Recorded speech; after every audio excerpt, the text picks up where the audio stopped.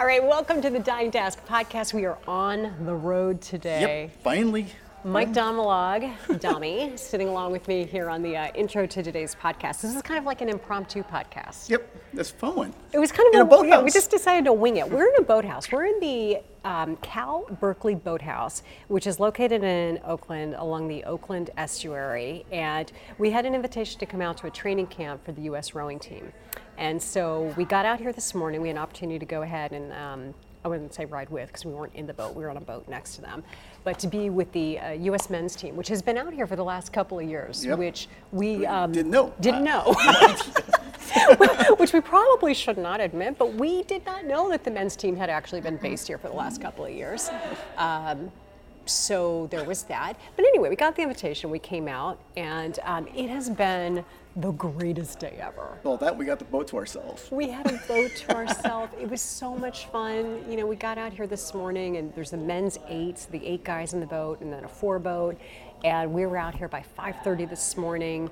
Guys were getting onto the water by 6:30, 6:45, and we were in a boat beside them. But what made it really magical was that we were actually covering an Olympic story in person this year, which we have not gotten to do. Yeah, no pictures, no Zooms. Oh, no, weird I'm so sick of doing phone. Zoom invitations for Olympic stories. We actually got to see the athletes and meet up with them. And the interesting thing is they haven't really gotten to work with journalists very much either. They've been doing the same thing. So it was a really just fun experience. We watched the sunrise and everything went great today. Oh, yeah. As long as you rolled the video, yeah, everything was went fine. great. Plus, we found a donut shop. And Tommy got a donut early before it started. So anyway, we just wrapped up a whole bunch of interviews and we had a little extra time. So we sat down with 2 of the team members, Anders Weiss and Andrew Reed, who are 2 of the Olympic athletes you will see in Tokyo. And we sat down to do just kind of an impromptu, super cash podcast with them. And it was really fun because what you're going to hear in this episode is what these guys did over the last year, because think about it, a rowing boat, not exactly socially distanced. Nope. And so they had to do some really creative things to stay in shape during quarantine.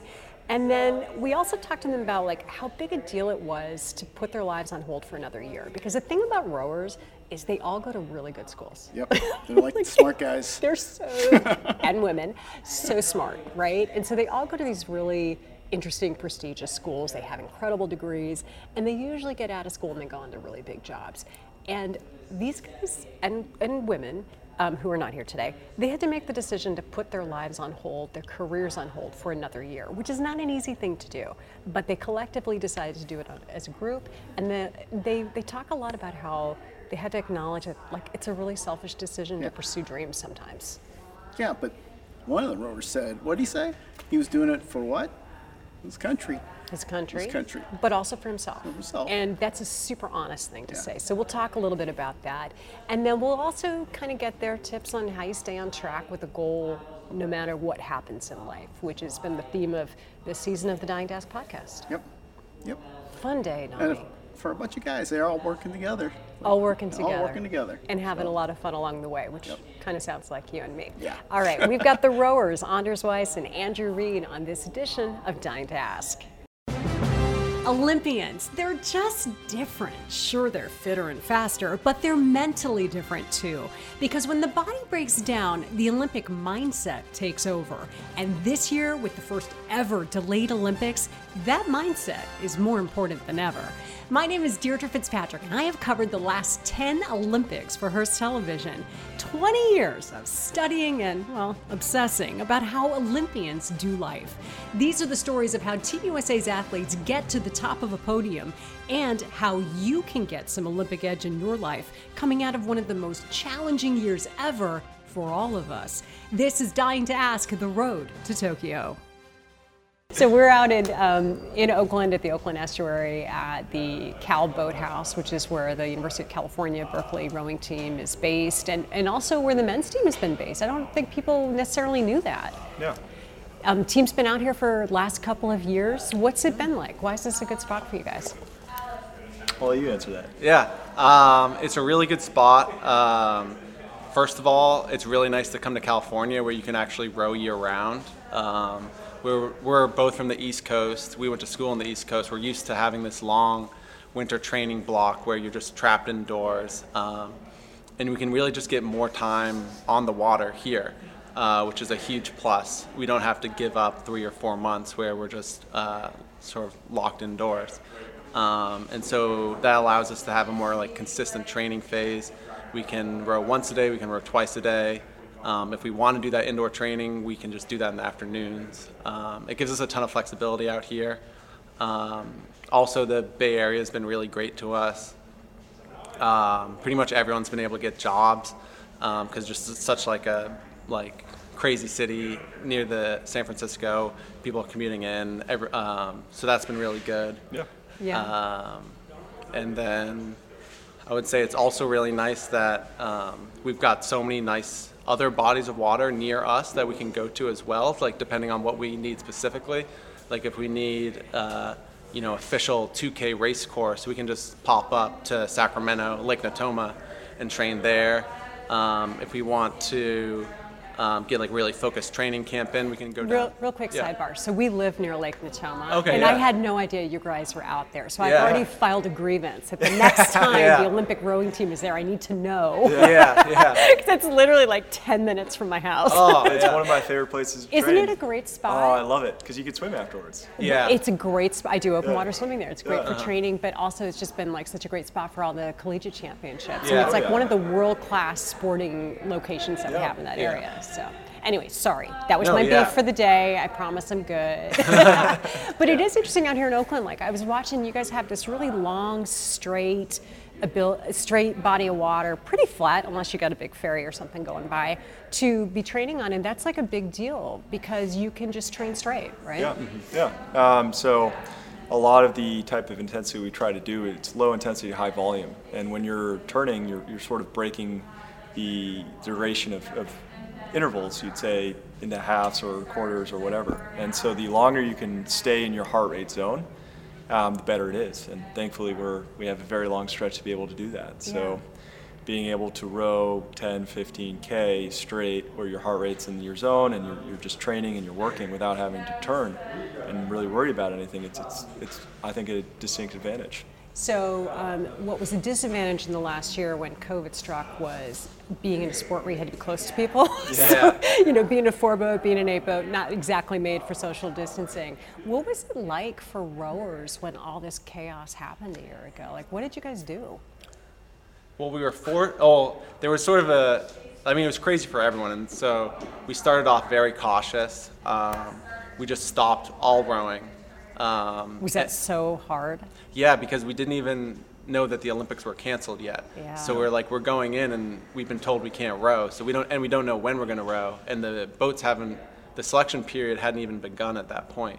So we were trying to start selecting the boats and we couldn't even row. But I think we all had a pretty good attitude. We're used to like sort of picking things up as they come at us. And we were able to just take advantage of the land training. Like we were saying, the advantage of here being able to row really long distances, when you're on a machine, you can just continuously train. Like there's no geography that's limiting how long you can go. Mm-hmm. So we got a lot of really good volume in. It's so boring. Yeah, but it is much more boring. Very boring. But it's a lot easier when you're doing it with people. So spread apart about, I think when we first started, we were like 8 feet apart. 8 to 10 feet apart. But we take it outside and 4 guys 10 feet apart, even that far away, it's still nice to be able to say, okay, there's someone else doing it with me. I mean, you all had to decide, like, when they made the decision about the delay, you had to decide, like, can I hang in it for a year, another year? And that's a big deal because you all went to, like, amazing schools. You have incredible degrees. You mentioned working. Putting your life on hold for another year is a big deal. Was that hard to make that decision? Yeah, thankfully my work, they had expected me to be full time a year earlier, but my boss has been incredible. I work for a small boutique firm that's got locations in Boston and San Francisco, and they said when they found out about COVID and it getting postponed, their first thing was, "Oh, I'm so sorry," and then they said, nice. "Okay, let's work with you." So I was one of the lucky few where maybe everyone seems pretty reasonable, but I was very lucky in that my bosses said, okay, this is absolutely horrible for you. You've been training now for this for 4 years. we can work something out. We'll work it out. We'll be patient. So I know we had a colleague who was getting married and whatnot, and that is tough. You do have to put a lot on hold to pursue this. As one of my friends says, it's incredibly selfish. And at the end of the day, that's what it is. We're doing this for our country and for ourselves. Can I just tell you, that is really big of you to say that, because you don't always hear people acknowledge that pursuit of a goal, a dream, whatever, can be selfish. And I'm not saying there's anything wrong with it. I am plenty selfish, trust me. Yeah. But I just think that that's a really fair thing to say. Yeah. Yeah, it's my girlfriend tells me every day I can't wait for when rowing's done. Yeah, we're so lucky to just like even have the opportunity to like pursue a goal that isn't like directly related to a career. We're just it doesn't make sense to row. Like we just do it because it's something that we're passionate about, something that we've put in that time, and it's just so nice to have something like that to focus on, something that's so clear cut. And even though it was a huge bummer to have to have the Olympics canceled or delayed for a year, one thing that was actually really nice is we already sort of live this kind of monk-like hermit lifestyle. And when the rest of the world is also... just mentioned a girlfriend. He's not a monk. Yeah. Well, Andres might be different. But, we have this sort of, very regimented schedule. And there generally is this feeling of you're missing out on, normal life. But with everyone sort of trapped indoors, it was sort of like everyone was living what we were sort of already living. And then there were also benefits of not having to commute into the office. Work from home actually works really well with training because our schedules are so tight, and just being able to cut out 45 minutes of commutes give you so much more opportunity. You can use that to have breakfast, make a smoothie, and then be relaxed, stretched, and ready to dive into your work. I totally relate to that because I'm a morning news anchor, and so I get up at 2 a.m. And maybe this might be the only comparison I can make to an elite athlete, but I often have that feeling of you're missing out on stuff because people are going to concerts, they're going out to dinner, they're doing whatever. Yeah. And this last year, I'm like, none of y'all did anything, just like me. So I do kind of relate a little bit on that level. Yeah, totally. So looking out, the last 6 months it's been, is it going to happen? Is it not going to happen? It sure is looking like it's going to happen at this point. We're recording this toward the end of June. I feel like this could be, while it might be one of the more weird Olympics, this could be a great Olympics for everybody after the year we've had. I know, yeah. Do you feel that? I do.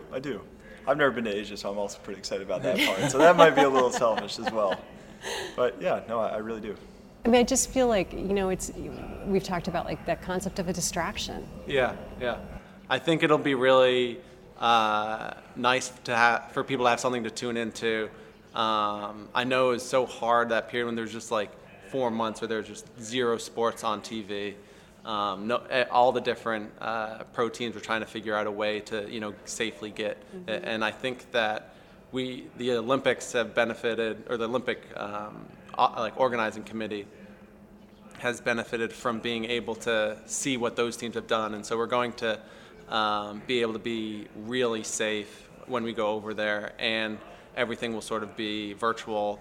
It's a shame that my parents won't be able to get to go, but I think there'll be really good broadcasting as a result of just being purely digital focused. So I'm hoping that it'll be better viewing than normal as a result of this, and I bet there'll be really good stories. I'm really excited to see how different teams, different athletes have coped with COVID this year and what they've done to sort of overcome this new challenge that is kind of unprecedented. And just to have something to cheer on for a while. Yeah, I'll tell you, my mom's from the Netherlands, and she's watching the Euro Cup right now, and usually she doesn't watch it, so I know there's a need for distraction right about now. Yeah. So. Your mom's watching the Euro Cup, it's bad.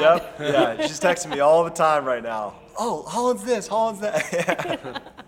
So next up for you guys, you've got to get used to the heat and humidity of Tokyo because it is nothing like it is on this beautiful day here in Oakland. And you're taking one for Team USA, and you're heading to Hawaii to do this. It's not everyone wants to go, but we're willing to do the hard things. Yeah. That was definitely an unexpected perk, getting to go to Hawaii. So you're going to be rowing in Waikiki, getting used to the heat and humidity? Yeah, Yep. yeah. We're really looking forward to it. It'll be really nice. When someone first told me that this was a possibility, I thought they were joking. Yeah. Yeah, I was would have like, too. Wait, what? We're going to Hawaii? Isn't there like Gator Country in Florida that could have simulated it? But I guess you're going the right direction, so Yeah. maybe that's it. Yeah. When I found out, I joked to my mom, I'll say I'm going to have a lot of strawberry daiquiris. Not if you want to stay training. Well, best of luck to you guys, and thanks for letting us out. My partner Dami and I, I'm not kidding you when I tell you it was like the best day we've had in a long time. It just was super fun to get to see you guys up close. The fact that we did need a Zoom invite to shoot an Olympic story is a big deal to us these days. And we're just excited for you. Yeah, thank you so much. Yeah, thanks so much for coming out. Absolutely. So my apologies that you were not in that interview, because That's okay. I could feel your questions and I was trying to ask them, but we were kind of mic limited here in our weird setup. So I'm curious what stood out for you, and also what did I forget to ask?